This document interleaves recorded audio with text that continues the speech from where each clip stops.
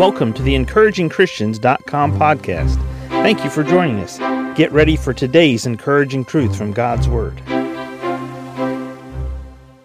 Chapter 2, verses 11 through 14 read, "For the grace of God that bringeth salvation hath appeared to all men, teaching us that, denying ungodliness and worldly lust, we should live soberly, righteously, and godly in this present world, looking for that blessed hope and the glorious appearing of the great God and our Savior Jesus Christ, who gave himself for us that he might redeem us from all iniquity and purify unto himself a peculiar people, zealous of good works."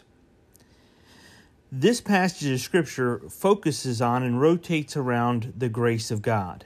The grace of God that brings salvation hath appeared to all men. This is important for you and I to understand as God's children. We received the grace of God. We received saving grace the moment we received Jesus Christ as our Savior.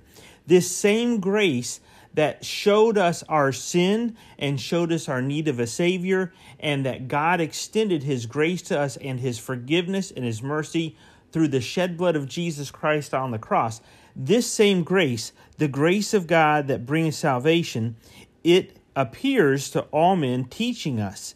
And this is where it instructs us. It's taking us down a path of learning. It's taking us down a path of listening, learning, and following after God. In denying ungodliness and worldly lust, we should live soberly, righteously, and godly in this present world. In other words, God lays out a map for us, what we're to abstain from, what we're to turn away from, our old habits, our old lifestyle, ungodliness, worldly lusts. We should live soberly, righteously, and godly in this present world. This is where the challenge lies for all of us, believer. This present world. This is where we face anxiety, we have fears. This is where our faith is tested. This is where our faith is tried. This is where, when we can't see God's hand, we have to trust His heart. Looking for that blessed hope and the glorious appearing of our great God and our Savior Jesus Christ. We are looking by faith, expecting and expectant that God is going to do something supernatural in our life and on our behalf.